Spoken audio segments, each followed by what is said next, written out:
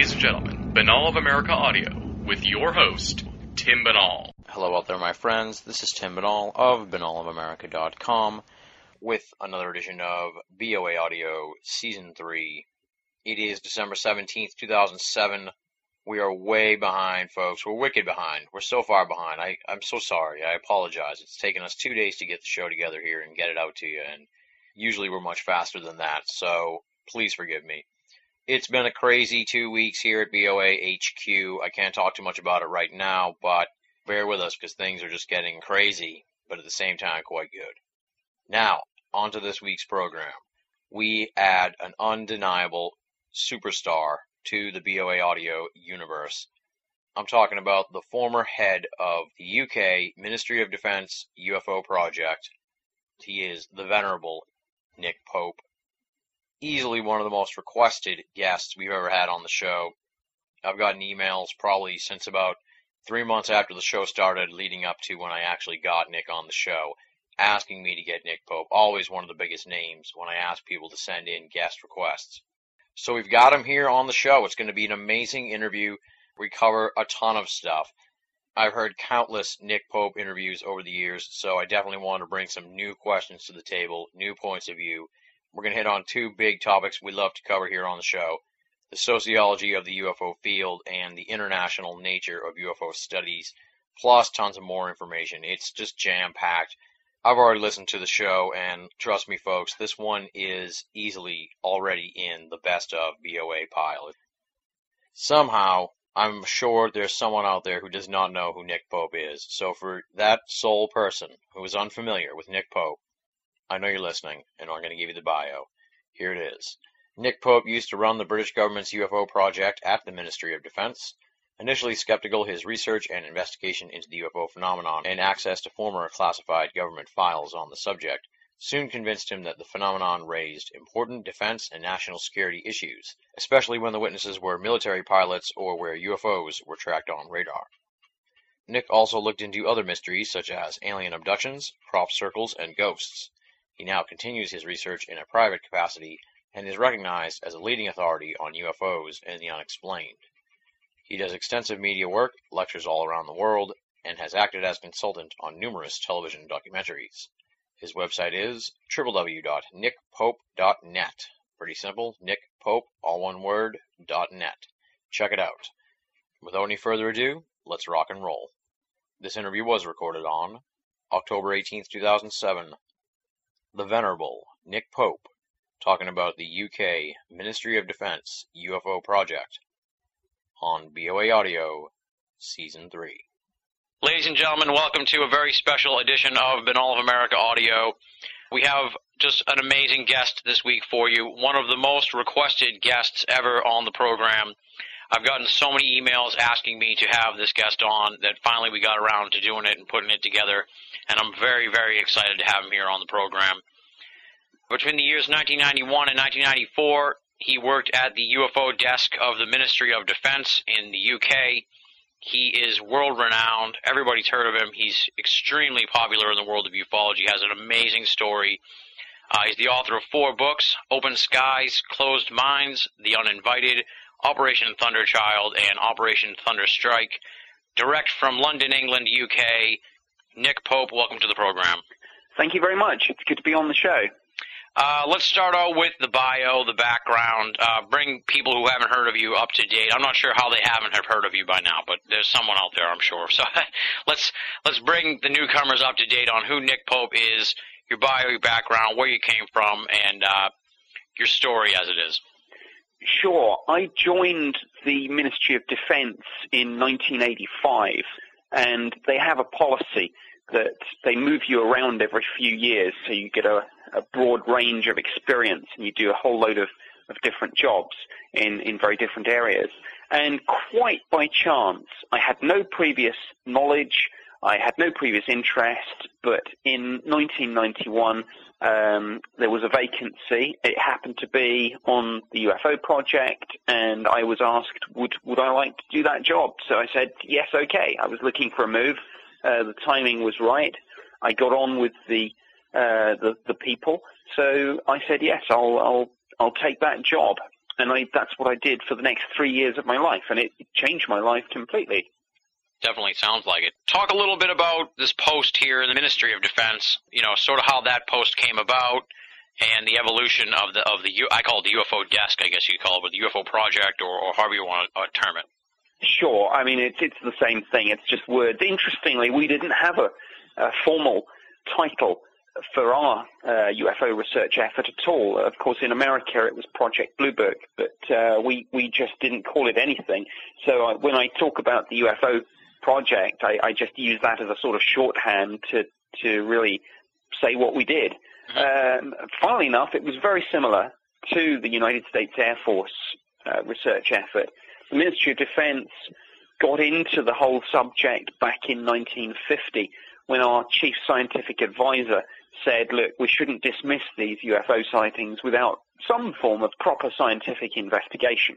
And so just as Project Blue Book had been set up to look at allegations, I suppose, that strange things were penetrating American air defenses, the Ministry of Defense was doing pretty much the same thing, albeit 3 years behind the curve. And since 1950 to the present day, the Ministry of Defense has received about 10,000 UFO reports, most of which, of course, can be explained as misidentifications, but we've had that project pretty much continuously, and so I was really one of just a number of people who have held that position over the past few decades. Mm-hmm. The first sort of question that came to my mind was, why do you think the UK continued onward with this UFO project after the idea sort of came about in the U.S. and was all but abandoned, after the Conan report in the U.S., they kind of shut down Blue Book. The UK post, that's still going on. Why do you think they kept it going when the U.S. kind of bailed out on the whole idea of a sort of UFO desk, if you will? I think partly this whole thing is what I would term events-led. And certainly there were, over the years, many people who did want to shut down our UFO project in exactly the same way as Blue Book had the plug pulled in 1969. There are a lot of people in the Ministry of Defense who think we've got better things to spend time and money on. But when I talk about events-led, I mean just that. I mean, just as people might want to say, right, let's close the project, along comes a series of UFO sightings where the witnesses are police officers, or where pilots see these UFOs, or where something's tracked on radar performing speeds and maneuvers ahead of anything that we can do. So, we kind of follow the phenomenon to a certain extent. We wait and see what happens. And certainly when the Americans closed down Blue Book in '69, I think in Britain the big wave of sightings in 1967 was still a little bit too fresh in people's minds, and people thought, well, hang on, there's something going on here. And I think it would have sent the wrong message. That's not to say I don't think the British government might be thinking of pulling out soon. I think, and I've received a few hints, that the UK might be about to disengage completely. Oh, wow. And one of the things that kind of fascinates me is, as you said, you came along to the post. Obviously, there was a dude before you. There was a guy who had the job before you, and someone took over the job after you. Why do you think you broke out and became sort of like this media personality in the UK? Why do you think that there was so much limelight, I guess you could say, or so much attention brought to you and your post at the UFO project? I think it was a number of things. Firstly, the period of time when I was doing that job was pretty much the time, and I know this is going to sound a little bit off the wall, but it was the time when the X-Files was hugely popular. Mm-hmm. And I think the public and the media kind of latched on to the British government's UFO project as the real X-Files, in a sense. So that was one reason why I found myself in the media spotlight, actually when I was doing the job, because of course we tried to be fairly open about things. And I appeared on television, for example, as an official spokesperson for the Ministry of Defense. And it was just about at the time when this whole phenomenon was becoming more and more of interest to people again, after perhaps a period when it's been a little bit out of favor. So I think that was one thing. The other thing was I've always been, I suppose, in my government work, and I only left the Ministry of Defense last year after a 21-year career, but I'd always been regarded as a bit of a maverick. So I was one of these people who said, when I'd completed that job, well, look, I said, if all these military people are going to write their memoirs and things and write books about the war in Iraq and things like that, I've got an interesting story to tell. I'm going to write a book too. So I did, and that, of course, really propelled me into the media spotlight. And what's become of the Post since you left? Now, you said you're kind of hearing rumblings that they may close down, and I've heard, like in the last year or so, that they're really swamped with Freedom of Information Act requests at the UFO Post. So, what's the status of the UFO project right now in the UK? It's a really interesting situation. When I was doing that job, we didn't have the Freedom of Information Act. It's actually comparatively new in the United Kingdom. So I spent my time researching and investigating the UFO phenomenon, and basically looking at the sightings that were reported to me on an almost daily basis. Now, those people doing that job, as you say, they are dealing with Freedom of Information Act requests. The Ministry of Defense receives more FOI requests on UFOs than any other subject, including the war in Iraq, the war in Afghanistan, all the sorts of things that you would think would be very popular. So they spend so much time doing that. They really don't have much time for meaningful investigations. And to give an illustration of that, when you look at some of the classic cases that have occurred in Britain over the years, the Rendlesham Forest incident from 1980, the Cosford incident from 1993, the case files on those sorts of sightings run to over 100 pages of documentation. Oh, wow. Earlier this year, we had a hugely significant sighting involving a pilot who was flying near the Channel Islands, and he and some of his passengers saw a UFO estimated at being up to a mile long, and it was tracked on radar. The Ministry of Defense case file just ran to 9 pages.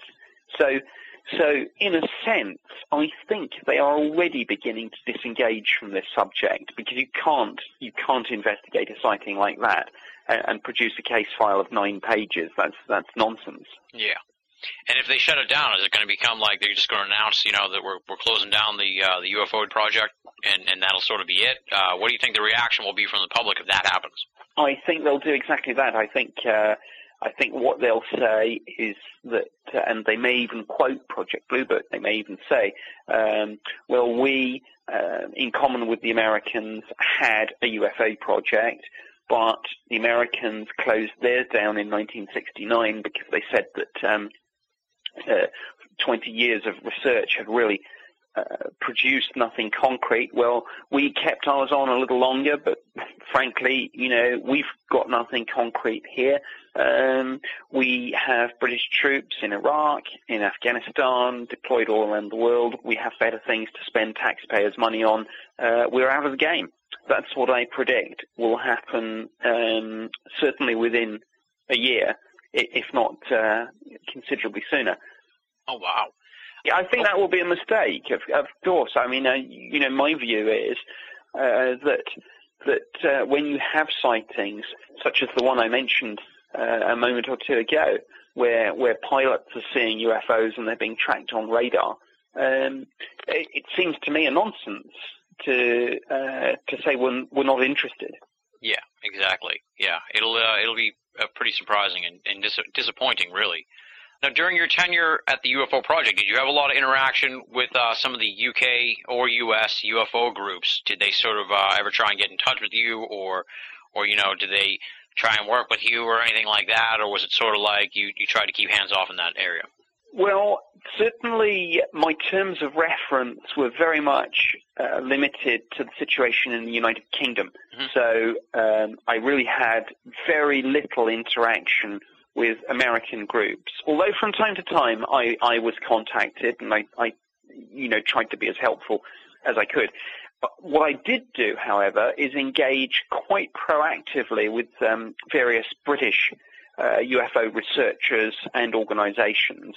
And what I basically said is, look, I said, I know that you, the UFO community, distrust the Ministry of Defense, and some of you may think that we are part of a cover-up.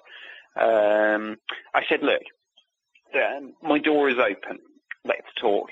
Let's exchange information. And it was interesting because some people took up that invitation and said, hey, this is great. Yeah, let's go and do just that. Other people said, whoa, this is some sort of disinformation operation. This is some sort of attempt to infiltrate the UFO community. This is some sort of Ministry of Defense ploy. And a lot of people were very suspicious. But I was genuinely trying to be as open and as helpful as possible because at the time we were talking about, not the UFO project, government more generally was talking about trying to be more open, trying to engage with the public more. So in a sense, I was really just reflecting a much wider government initiative, which ultimately led to our Freedom of Information Act, which, as I say, didn't even come into force fully until very recently. Yeah. Did you have any European counterparts as far as in the UFO realm go? Or is this UFO project post sort of unique to the UK, or did you have sort of contemporaries and counterparts in other parts of Europe? Well, that's interesting. I didn't really liaise with them much because, as I say, my terms of reference were very much national. But of course, the French have done a lot of very good work on the UFO issue, and of course, famously, earlier this year opened their archives to the public, and Jacques Patenay from GEPRIN within the French National Space Agency has spoken very publicly about the French UFO files being opened to the public and being made available online. The Italian Air Force, they have looked at the UFO issue over many years, and I met at a conference a few years ago a colonel who was charged with that work. The phenomenon seems to be investigated on a very sort of ad hoc basis. Some countries seem to be quite interested and quite proactive, and they'll get their military, their government, their intelligence agencies looking at this. Other countries don't seem to be interested at all. It goes back to the point that, of course, the UFO phenomenon is a global one, but sadly, it is handled on a very national basis. Yeah. The Belgians, of course, had an incredibly interesting wave of UFO sightings running from 1989 through to 1990, culminating in the famous occasion on 30th of March 1990, where a UFO was tracked on radar, where two F-16 fighters were scrambled to try and intercept the UFO. So I did liaise through our British Embassy on that, because we had a very similar sighting in 1993. So there were things that I could do, but essentially most of my work was confined to the United Kingdom. Yeah. Maybe extrapolate on that 1993 case. I asked Nick Redfern, I told him I was talking to you for the interview, and he said, ask him about the 1993 Flying Triangle case that you contacted the U.S. and Belgium about. Can you talk a little bit about that case? This is probably Britain's second most famous UFO case after the Rendlesham Forest incident. It happened in 1993. By an interesting coincidence, it actually happened 3 years to the very day after the Belgian sightings that we were just discussing. These UFO sightings started at about 8:30 on the 30th of March, 1993, and the last one was at about 2:40 in the morning on the 31st. So they lasted for a period of about 6 hours, covered a number of different areas of the United Kingdom. We had about 60 reports, as I recall, at the Ministry of Defence, but clearly that was just the tip of the iceberg. I was aware from liaising with UFO researchers, from the local media, the police, that all sorts of other people were seeing UFOs, reporting them to other places apart from the Ministry of Defence. So this was a big wave of sightings. There are all sorts of strange stories from that night. From the farmer who came back, he'd seen a UFO sighting, and he came back to find all the cows in one of his fields standing in a circle facing each other. Absolutely weird sort of situation. Sounds like something out of the X-Files. A lot of police officers saw this UFO, and it flew over 2 military bases at Cosford and Shawbury. That's why Cosford and Shawbury are 2 Air Force bases. It was seen by a patrol of Air Force police at Cosford, and then it was seen by the Met officer at Shawbury. He described a vast triangular-shaped UFO flying fairly slowly over the countryside towards the military base, firing a narrow beam of light down at the ground, emitting a low-frequency humming sound. He said it was traveling very slowly. Suddenly, he said, the light beam flipped off and the thing flashed away to the horizon. And he said, look, I work at an Air Force base. I've been in the Air Force for 8 years. I see military helicopters, Air Force jets almost every day. He said, this is many, many times faster than anything I've ever seen in my life. My head of division was actually very skeptical about the UFO project, and actually he wanted it closed down. He thought the whole thing was a waste of time and money. It was in his division, but he didn't particularly want it there. On this particular case, even he got very, very interested, and I'd seen him, I don't know, a handful of times in the year and a half that I'd worked for him, senior Ministry of Defence official. In the week after this incident, I'd seen him probably more times than I'd seen him in the last year. He was in and out of my office all the time, seeing if there were any new UFO reports that had come in. And he briefed the Assistant Chief of the Air Staff, one of the UK's most senior Air Force officers. And his briefing, even though he was a complete skeptic on the UFO issue, it said, in summary, there would seem to be evidence that on this night, an unidentified object or objects was operating over the United Kingdom. Oh, wow. Now, that's a big statement. What I would also say is go on to the Ministry of Defence website. If anyone's interested in this, go on to the MOD website, which is just mod.uk. It's as simple as that.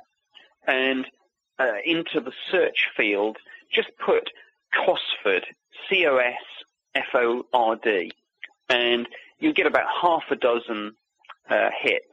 It'll be very obvious which is the UFO file, and you will see 100 pages plus of documentation on this case. This is an investigation that I led. I think it's very important in a field where, frankly, there are an awful lot of dubious claims and such like. Everything that I'm talking about, all the cases that we're going to discuss, everything like that, I can back this up and I can say to people, well, don't take my word for it. Go and read the case file. It's all on the MOD website. Exactly. Yeah, you can find all that kind of information there. Now, I'm under the impression that you had, not obviously you, or maybe you, I'm not sure, but that the UK had contacted the US to find out if they were behind the flying triangle, and that they had kind of in turn sort of turned it around and thought maybe that the UK was behind it because they weren't, or they were wondering, well, we don't have anything to do with it. Do you? Am I hearing it right that way? Yes, you're absolutely right. And you can read those documents in that same file on the Cosford incident. What happened was that there had been rumours in the United Kingdom that there was a secret prototype American aircraft codenamed Aurora, which might be operating over the UK. Now, actually, the UK asked the US government about this. The US government denied it, and British ministers stood up in Parliament and said no such aircraft is operating over the United Kingdom.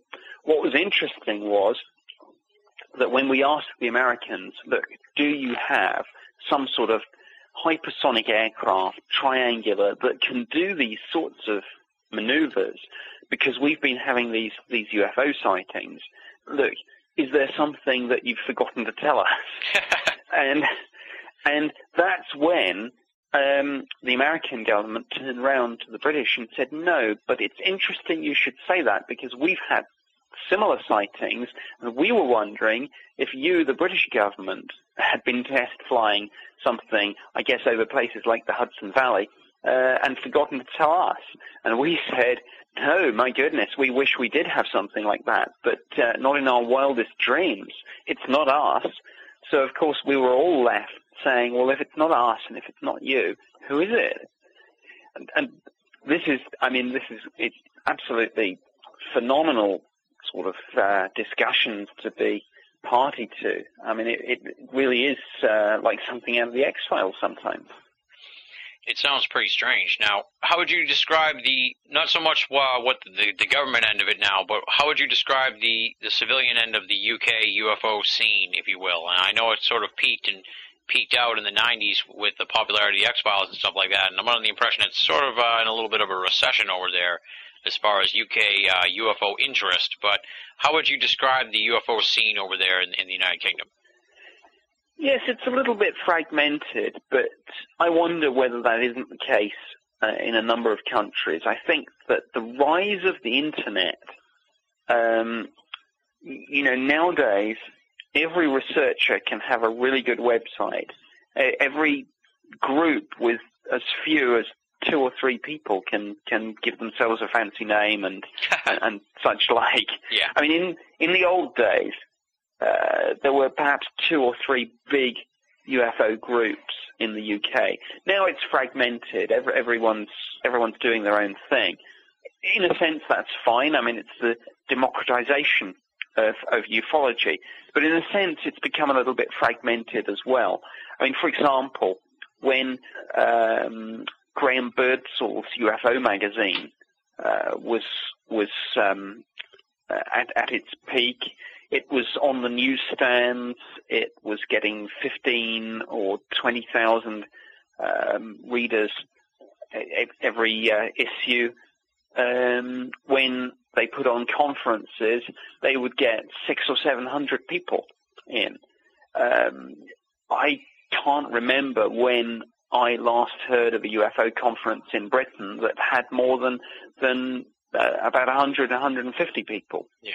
So I don't think that necessarily means that the subject is less popular. I think it reflects a change in the way that people now get involved in this subject. I think now it is all podcasts and blogs and email lists and discussion forums.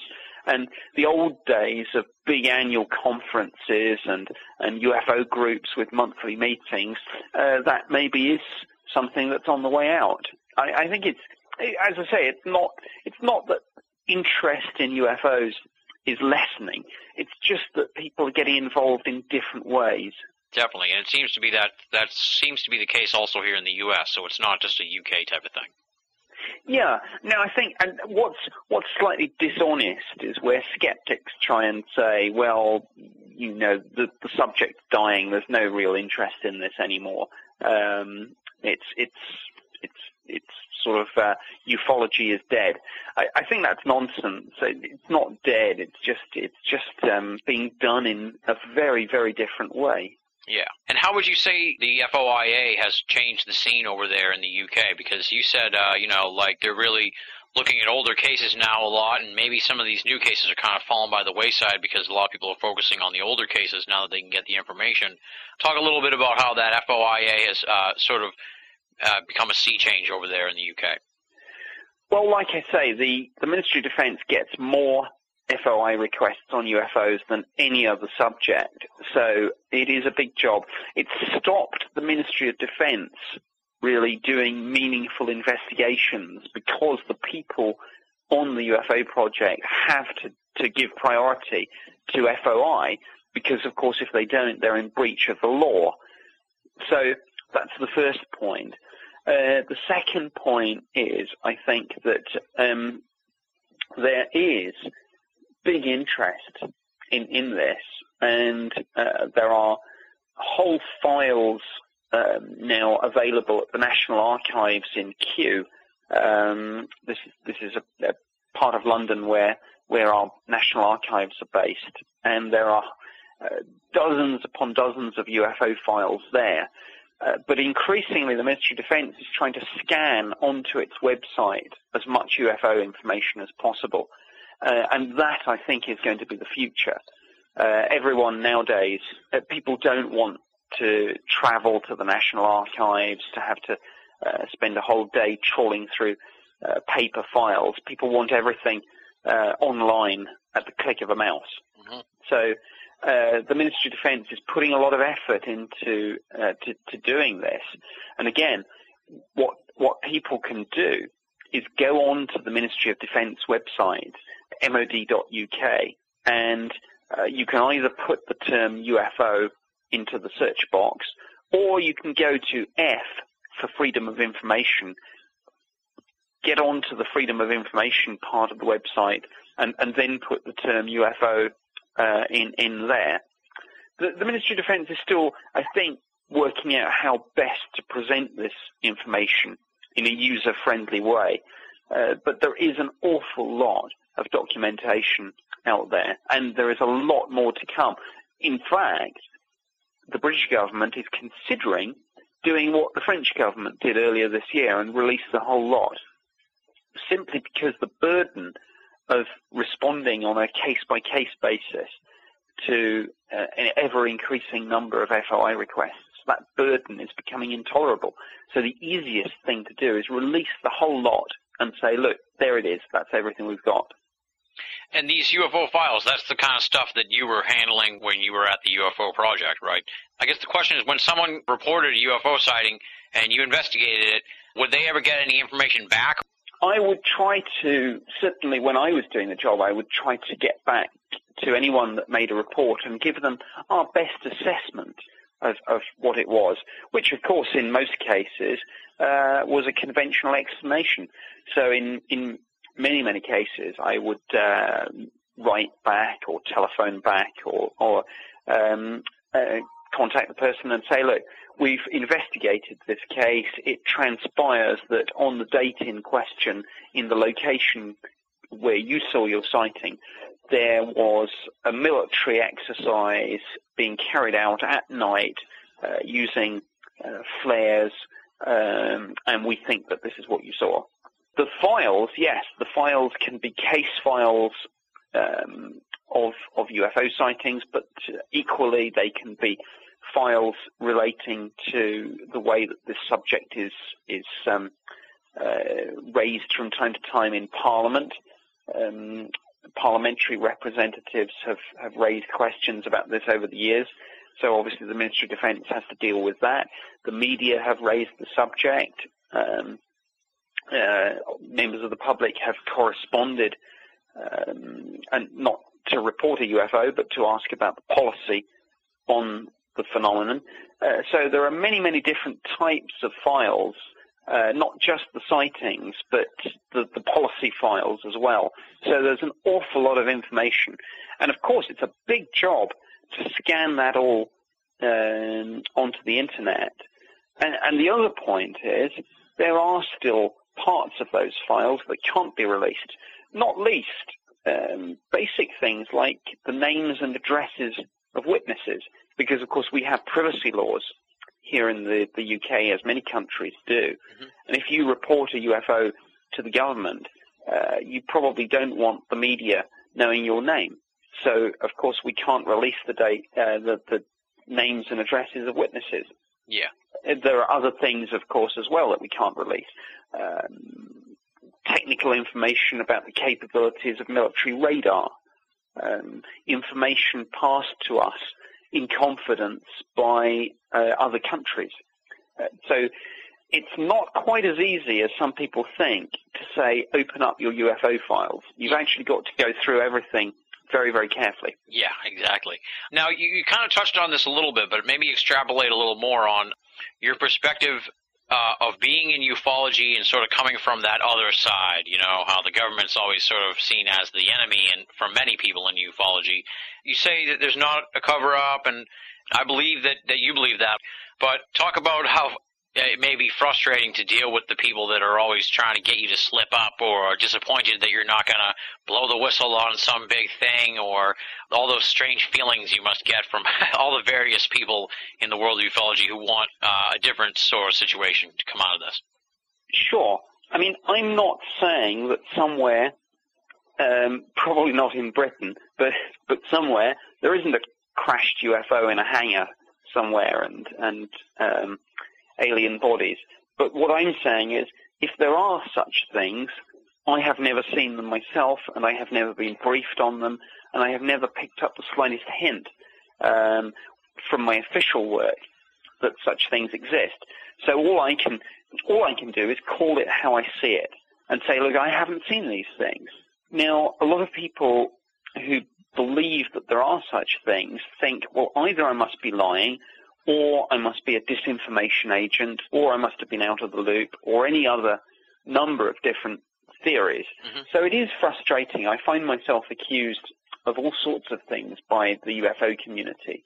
But all I can do is be as honest and truthful as I can and say, look, I'm not debunking the UFO phenomenon. Far from it. I think there are serious defense, national security, and flight safety issues here. I would be horrified if the British government closed down the UFO project, though I think they probably will. I'm a passionate believer that the subject should be taken seriously, but I haven't seen any crashed saucers and dead aliens. And that upsets die-hard conspiracy theorists. But in a sense, you see, nothing I can say to people like that is going to convince them. Yeah. So in a sense, there's no point my even engaging with people who so strongly have those beliefs, because my denial will simply be seen as lies and disinformation. So I'm in a lose-lose situation. Yeah, exactly. And that's one of the big problems, I think, with ufology, in that here you are, a highly credible former government employee of the British government, you know, and you're pro-UFO, you're pro-serious UFO investigation, but because you're not saying exactly what a lot of people in ufology want to hear, they're not embracing that with the gusto that they should, and that's disappointing. It is disappointing, and the worst thing is that actually I think the demonization of government and military by the UFO community is just about the most destructive thing in the entire phenomenon, because if people would simply sort of acknowledge that, look, governments are in a difficult position here. There are sightings, undeniably, all around the world that governments and the military can't explain. What actually should be happening is that there should be serious discussion between governments, the military, the scientific community, the intelligence community, the public, the elected representatives, and people should be saying, look, let's work on this in a collaborative way. But when a small handful of conspiracy theorists absolutely demonize government and the military and accuse anyone who has been involved in this subject from an official side of being part of a cover-up, it's no wonder that governments and the military sort of take a step back and say, well, why should we talk to these people? Yeah, exactly. Yeah, it's something that needs to change, I think. I mean, another classic example is the dogfight between the ufology and scientists, radio astronomers doing SETI. Mm-hmm.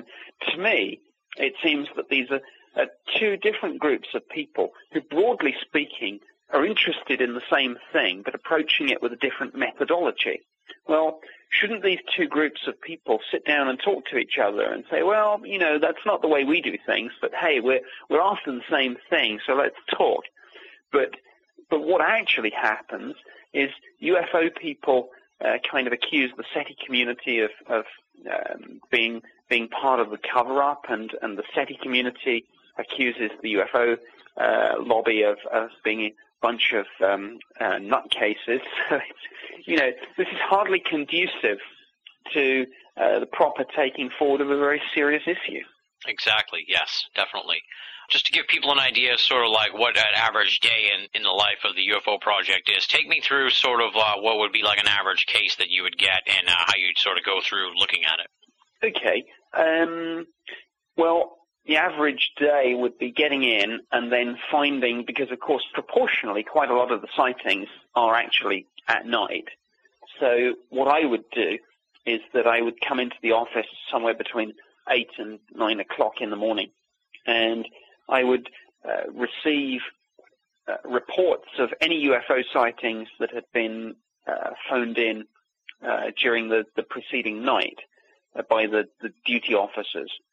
And then essentially I would begin an investigation, and it would go something like this. The first thing that I would do is almost just apply common sense. I would take a look at the information and say, well, what does this sound like it might be? Because statistically, historically, we knew, both from Blue Book and from our own files, that most UFOs would turn out to be misidentifications. So what I would do was apply a bit of common sense and say, well, okay, if you're dealing with a bright white light and a red and green light either side, that's probably an aircraft. I mean, in a sense, it's as simple as that. But what I would then try and do is basically a detective job. I would have, for example, all sorts of information available to me. I would have information on flight paths. I would have information on where military exercises were taking place. I would have all the information about weather balloon launches, satellite paths. I would have astronomical data. I would have information about airships, all this sort of thing. And what I would then do is try and correlate the UFO sighting with all of this information that I had. Another big part of any UFO investigation, of course, is radar. And I would engage with the Air Force specialists and say, right, we've had a UFO sighting in this location at this time. Let's have a look at the radar tapes and see if there's anything unusual there. Let's liaise with the local police. Let's see if we can find out whether they were alerted to anything unusual, or indeed whether they had reports of other sightings. And as we touched on earlier in the interview, I would speak to the UFO community themselves and say, look, we've got an interesting sighting here. Have you got anything? So that was the sort of bread and butter of the job, the day-to-day business of doing it.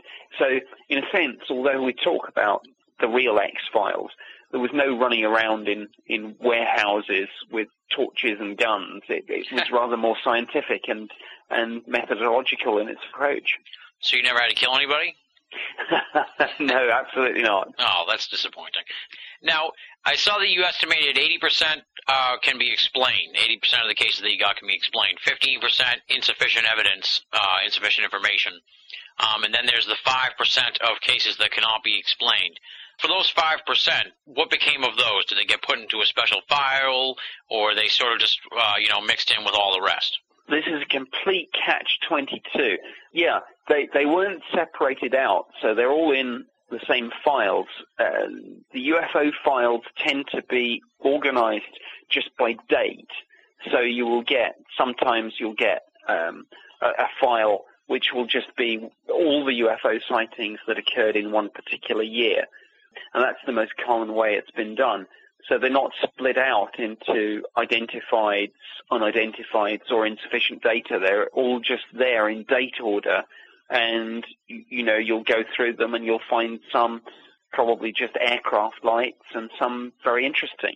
But as to what you do with them, this was, of course, the ultimate frustration. Once you'd eliminated all the conventional possibilities, all you could actually say is, look, we're fairly sure that this isn't a misidentification of aircraft lights, weather balloons, satellites, meteors, etc. We know what it isn't, but we don't know what it is. So when I talked earlier about my skeptical head of division briefing the assistant chief of the air staff and saying there is some evidence to suggest that an unidentified object or objects was operating over the UK, the answer came back, well, this is very interesting, but you've actually, of course, done all the investigation that you could do. Where else can you take this? And that's the ultimate frustration of UFO investigations. Of the 5%, I guess you could say, like in your head or in your notes or something anywhere, do you have which cases, people should be sure to check out in the long run? Oh, I think it will all come out under the Freedom of Information Act. The sorts of things that make a UFO case very interesting, the sorts of things that put it into that 5%, are fairly sort of common sense things. It's, for example, where the witness is somebody like a pilot or a police officer or military personnel. It might be where there's a photograph or a video that's been subjected to technical analysis by Air Force specialists who look at imagery in the course of their normal duties, and where they've found no evidence of any fakery or anything conventional. It might be the fact that a visual sighting has been correlated on radar, or it might be the case that a combination of all these factors, say pilot sighting and radar data, has shown an object just doing, as I think I mentioned earlier, speeds and maneuvers that we can't match. Mm-hmm. So it's those sorts of things that put a UFO sighting into that 5%. Yeah.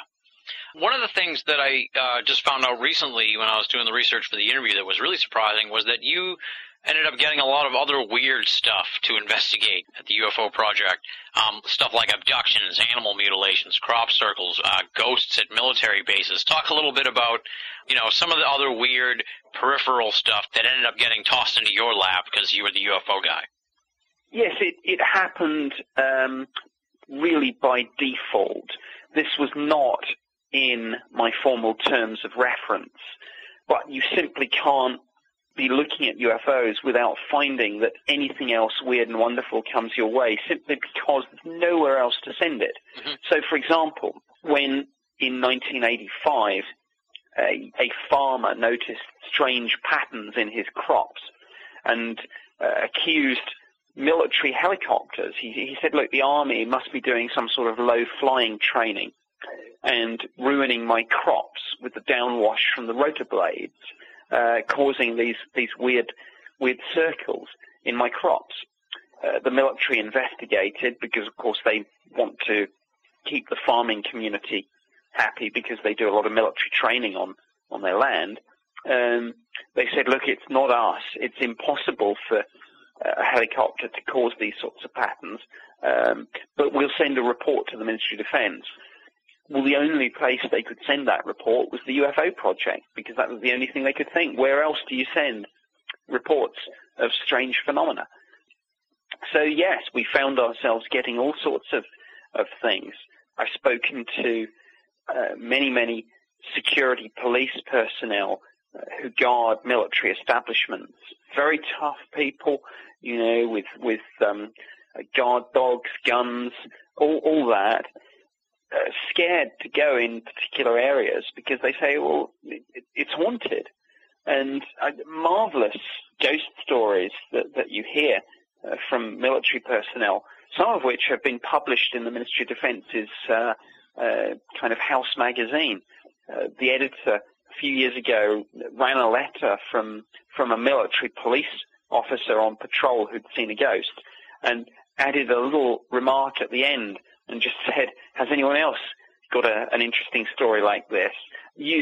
Absolutely dozens and dozens of stories came from very, very tough, no-nonsense military police officers, but who said, look, we've seen these things and they're just unreal. And what would you do when you got a call on something like that? How do you handle that kind of call? There's really nothing much you can do. Yeah. I mean, I got some calls, for example, about ghost sightings in the very building in which I worked, the Ministry of Defence's headquarters building on Whitehall, which was built, we knew, on the site of the old Whitehall Palace. So it's a site where habitation goes back hundreds upon hundreds of years. And yes, of course, I would take a look down there, but there was, I've never seen anything myself. These things, it's odd. They seem to be seen by people who have no particular knowledge or interest about them. I think sometimes if you go looking for these things, you won't find them. They'll find you. I don't know. Yeah. But there's very little that you can do to investigate a ghost sighting like that. I noticed that you sort of kind of moved into the abduction realm. You seem to have an interest in abduction. You've done some work with abductions. I heard you talk to about 100 different people with abduction stories. What sort of precipitated your move from UFO investigation into abductions? Well, I suppose there is a link because, of course, the abductees say that in a literal sense they believe that they're taken into a UFO. So I think it's a sort of fair link to make. But again, I didn't go out looking for these people. They found me. Just as people would report UFO sightings to the Ministry of Defense, some people would report abduction experiences. And then after I left the UFO project, many people, when I spoke out about this issue in public, again contacted me privately. So I've investigated, yes, as you say, over the years, probably about 100 cases here in Britain.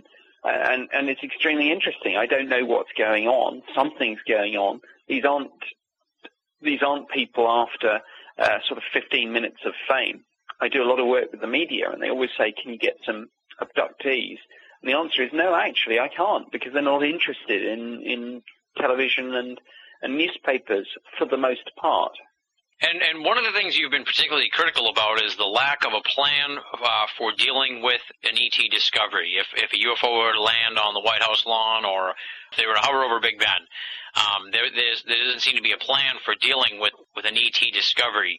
I guess talk a little bit about your take on that lack of a plan, and also feel free to sort of segue that into the media firestorm that came about when you sort of went public with your criticisms late last year, around this time last year, when you resigned from the Ministry of Defense. Yes, I felt that the scientific community have their detection protocol for what to do if radio astronomers ever detect a signal which they think comes from an extraterrestrial civilization.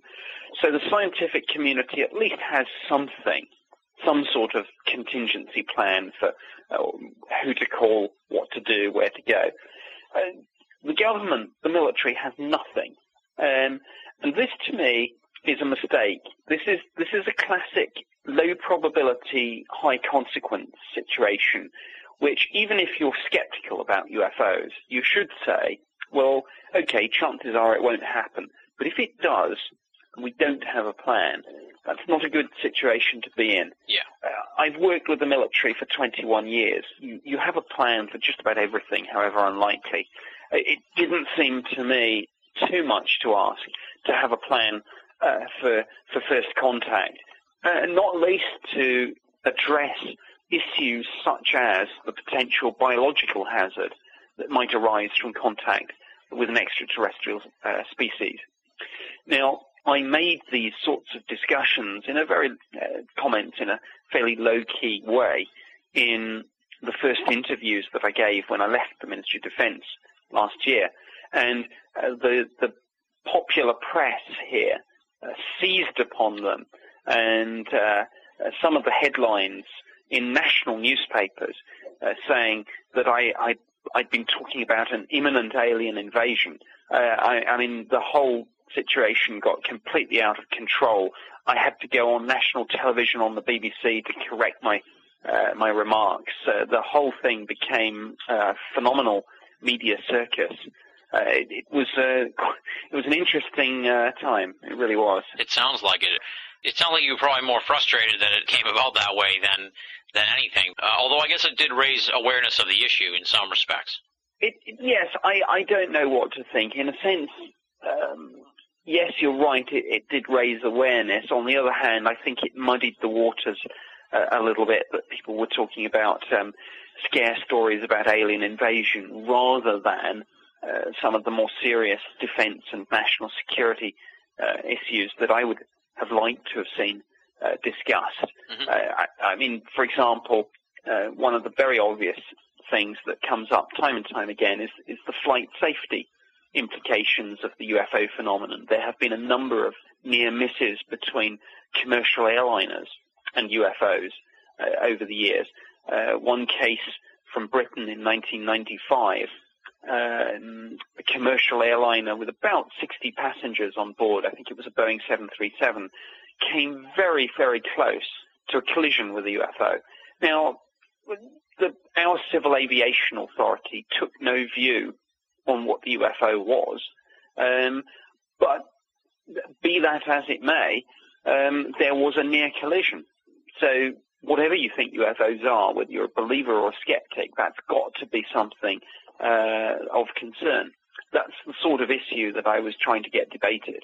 Yeah. Now, I know you were in Washington, D.C. this past September for the X Conference 3. What are your thoughts on the exopolitics movement that sort of sprung about in the last, since around year 2000 or so? I don't know. It's difficult. I was invited to speak, so I went to speak, and obviously I was discussing very, very factual issues, pilot sightings, radar visual sightings. Everything that I said could be backed up by material that had been released on the government's website and things. Exopolitics, I think, is rather more difficult to back up. I mean, there are some extraordinary stories doing the rounds, which are not perhaps verifiable in the sense that the information that I'm coming out is. I mean, clearly all these people are very, very well-intentioned and enthusiastic, but quite where exopolitics fits in with what I would call the more mainstream ufology, where people are very much looking at radar tapes and sightings from police officers and military personnel and analyzing photographs and videos in a scientific way. I don't know. These are two slightly different approaches. I'm not saying that it's the wrong way to do things. It's just a different way of doing things. It's not necessarily the way that I do things, but it is. I suppose a few years ago, we hadn't even heard of the word exopolitics. It's an interesting time for ufology. Exopolitics is clearly a part of it, and it will be interesting to see how it pans out over the next few years. One of the other things that you've recently kind of got involved in is the 9/11 movement. You're in debates and such. You're on the, you're sort of defending the U.S. side in the 9/11 story, that kind of thing, and you're taking the reverse side, I guess you could say, of the 9/11 truth movement perspective. How did you get interested in this whole branch of, the esoteric? It's kind of a completely off the beaten path of the UFO world. How did you get involved with this, and how did you sort of become a part of the other side of that debate? Well, I think that because in the UFO community there are a lot of conspiracy theorists, and a lot of conspiracy theorists are interested not just in one conspiracy, theory, but in a number of different ones. Yeah. I mean, I of course got to hear about these various claims, and people said to me, well, why don't you look at 9/11? So I thought, well, okay, I've been challenged to look at that. I'll do so. So as I always try to do in these situations, I looked at both sides of the argument. I attended a number of talks by people who thought that 9/11 was an inside job. I watched the video Loose Change. I went on to various 9/11 truth forums and things to see what was going on. But I also read the 9/11 Commission report. I read the Popular Mechanics investigation into that. And I applied the knowledge and experience that I'd picked up in 21 years working for government, most recently in a security job. And I concluded that actually, this was, as the government said, an attack by Al-Qaeda. And frankly, it didn't strike me as surprising that a commercial airliner hits a building, that building should catch on fire and fall down. Now, I've made myself hugely unpopular with a vast number of people. You wouldn't believe the names that I've been called and the hate mail that I've got about this. But I was challenged to take a look, and I took a look, and I'm continuing to look into this. But to me, Al-Qaeda had a track record of attacking Western targets. Osama bin Laden had declared a fatwa against the West and had made no differentiation between military and civilian targets. And to me that seemed to be the most logical explanation. So, yeah, I'm interested in the psychology of belief. I'm interested in conspiracy theories. I will take a look at them, but I will call it how I see it, and I'm not in this business to be popular. Just the last sort of big picture question: where do you see ufology and the UFO, just ufology really? We kind of know the UFO phenomenon is going. We don't know, but where do you see ufology going in the future? We've talked about the FOIA revolution in the UK. Here in the US, it seems like we've gotten some more mainstream press than we used to in the last year or so, and as we talked about, the exopolitics is sort of getting into this activism aspect of things. Where do you see ufology going in the future? I think there are a number of strands. Firstly, as you've said, FOI is going to be increasingly important. The French government have released their archives. The British government has made a good start, and there's more to come. The Italian government has released a lot of material. The Brazilian government has released a lot of material. So I think that process will continue. That's part of it. I think the other part, and again, you've alluded to this, some fairly big names have cropped up in association with this subject. Paul Hellyer, the former Canadian Defence Minister, is somebody who's spoken out about the UFO phenomenon.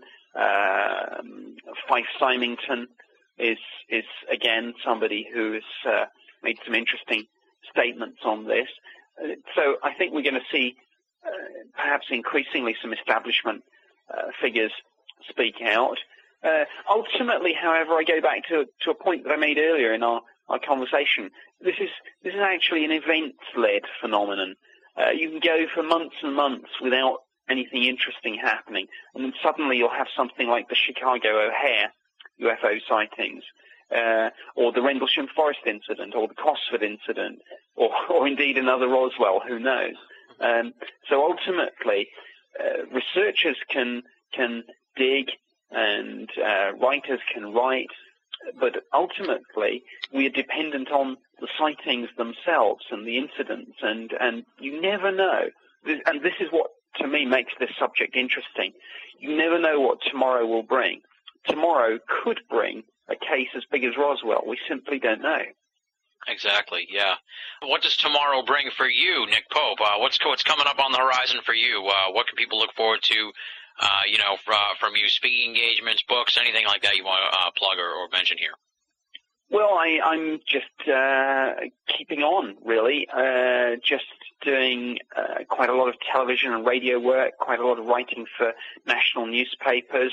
I will continue to research and investigate this phenomenon. I will continue to try and champion it where I can, and say, look, we may not agree on everything, but what I do agree, I think, with most people in this subject is that it should be looked at properly, scientifically, thoroughly. It's very interesting. We've all got different views, but let's try and come together and investigate it, and let's try and build some bridges with the scientific community. That's something I'm passionate about.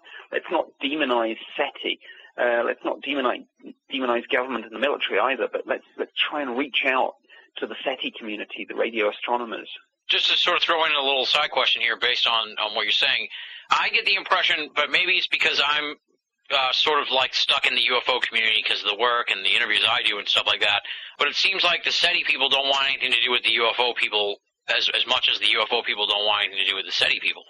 Well, I don't know. I a couple of months ago was on a BBC interview where I was debating the subject, and I was and what was interesting was that Seth Shostak and I seemed to agree on far more than on which we disagreed. And actually, I think like many things in life, if you just sit down and talk to people, you actually find out you have far more in common than you have setting you apart. So I think that's what I would urge, dialogue. I mean, it has to be a two-way process, of course, but I think actually if the SETI community and the UFO community took that little bit of time to just sit down and get beyond the sound bites, they'd realize they were actually after the same thing, but just doing it in different ways. All right, well, it's important to keep that in mind. Well, Nick, I want to thank you so much for coming on the show. Like I said, you've easily been one of the most requested guests we've had in the 2 years plus that we've been doing the show. A lot of people write to me saying, when are you going to get Nick Pope on the show? You got to interview Nick Pope. Now, everybody, we've had Nick Pope on. It was an awesome interview. Hopefully we covered some ground that hasn't been done in any of your many media appearances, and I had a great time talking to you. The ufology world needs more people like you. I can't thank you enough for coming on the show. The books are Open Skies, Closed Minds, The Uninvited, Operation Thunderchild, and Operation Thunderstrike. And you can find out more information on Nick at the website nickpope.net. Nick, thanks again for coming on the show. Sure thing. No, it's been very interesting. I've enjoyed our chat. That does it for this week's edition of BOA Audio. Big thanks to the venerable Nick Pope for coming on the show. Of course, you can find out more information on Nick Pope at the following website, www.nickpope.net, nickpope.net. Definitely check it out. Lots of great information there. Moving right along, even though we're running up against the clock, I can't deny the listeners any longer. It's time for BOA Audio listener feedback. This week's letter comes from Jeff in Astoria, New York. Here's what Jeff has to say. Hey, Tim. I wanted to take a minute to write in addition to posting in the forums, after hearing the Keith Chester interviews. Nice job. I can't believe you're the only person who has contacted him for interviews, but kudos to you for doing so. It sounds like it is a very important book for ufology, and it's a shame that not even his local media has taken an interest in his work. I plan on ordering the book soon. Keep up the good work, Jeff, in Astoria, New York. Thank you very much for writing in, Jeff. Thank you for the kudos on the Keith Chester interviews. Definitely one of my favorite interviews for the season so far. Just a wealth of new information there, and there's a tremendous buzz in the UFO community over the Keith Chester book. I should point out also that following Keith's appearance on BOA Audio, the local media in his area did pick up the story. The Baltimore Sun had a nice write-up on Strange Company, military encounters with UFOs in World War II. You can either go to the Baltimore Sun or do a Google search. The title of the article was Bel Air Man Writes of UFOs in Wartime. That's a great article on Keith Chester from the Baltimore Sun. So it looks like some of the mainstream media may be taking an interest in Keith's book. Thank you for writing in, Jeff. Again, thanks for the kudos. Stay tuned to BOA Audio. We're going to have a ton of other great interviews coming down the pike in the weeks and months to come here as 2007 turns into 2008. If you would like to be a part of BOA Audio listener feedback, there's two ways to do it. You can do what Jeff did. You can write to boaaudio@hotmail.com, boaaudio@hotmail.com, or simply go to benallofamerica.com, click the contact button on the left-hand side of the screen. It's in the menu. You'll see it. It's not that hard to find. That'll bring you to the contact page, and it'll put you on the road to getting your correspondence to me, and in turn, into the inbox for BOA Audio listener feedback. Up next is, of course, the thanks to the fantastic BOA staff. Leslie, Chiron, R. Lee, Joe V., and Tina Senna. My name may be on the website, my friends, but these people are really the fuel that makes the BOA machine run.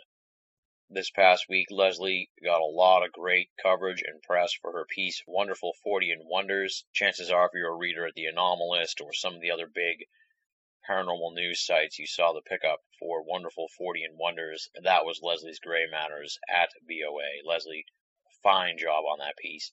Chiron took a look at Coast to Coast AM's occasional weekend host, Raleigh James. A great piece from Chiron, and as usual, looking in areas that have slipped through the cracks so far in Esoterica. As he points out, where's all the buzz for Raleigh James? You're not hearing too much of it, but we're hearing some coverage of Raleigh James via Chiron's K-Files at BOA. And, of course, I would be remiss without pointing out this past Monday, R. Lee's Trickster's Realm celebrated 2 years at BOA. I cannot thank Regan Lee enough for her tremendous contributions over the last 2 years at Binnall of America. Congratulations, Regan, on 2 years at BOA, and here's to many more. We say it week in, week out, but we say it because it's true, my friends. If you're only listening to BOA Audio, and you're not reading the columns at benallofamerica.com, you're only getting half the story. BOA, make it a part of your everyday search for esoteric news and opinion. If you're a longtime BOA Audio listener or an appreciative newcomer, and you want to help support the audio series and the website, there's a couple of ways to do it. For starters, we've been talking about it over the last couple of weeks. It's Veiny Mania at the BOA store. We've got about 17, 18 books left, so we're on a pretty good pace here of people picking up stuff from the BOA store and, in turn, getting a free copy of last week's guest, Jeremy Vainy's book, I Know Why the Aliens Don't Land. Go to benallofamerica.com for details on this amazing deal. Not only are you getting something from the BOA store, but you're also getting a free book, and you're helping the BOA franchise pay the bills here on this audio series and the website. Maybe you don't want any merchandise, maybe you just want to help out, so you can always do that as well. You can go to benallofamerica.com and scroll down past the flashing button for the BOA store, and there's a nice little simple gold PayPal button. Click that, go to PayPal, and make a donation. No donation is too small, and all donations go towards keeping BOA Audio and BOA up and running and freely available for all of our great listeners the world over. Next week on the program, it's going to be December 22nd, and I think you know what that means. It's time, once again, for the BOA Audio Christmas special. Now, usually we don't announce the name of the guest until we've taped the interview, but we'll be taping the Christmas special on December 19th, this coming Wednesday. You're just going to have to figure it out for yourself. He'll be making his third appearance on BOA Audio, his third Christmas special, and we'll be discussing his book, Captured, which details the Betty and Barney Hill story. So there's your teasers for you. Should be easy to figure out, but we won't say who it is exactly until I have the interview on tape and ready to roll out for you folks in the great listening audience. There's only one way to celebrate the holiday at BOA, and that's with the BOA Audio Christmas special. The tradition continues next weekend. On that note, we wrap it up for the week. Thank you folks so much for listening. 1,000 apologies for the lateness of this week's episode. Things will settle down, I assure you. It's just been a wild December so far. Come on back next week for the 3rd annual BOA Audio Christmas special. Until then, this is Tim Binnall, signing off.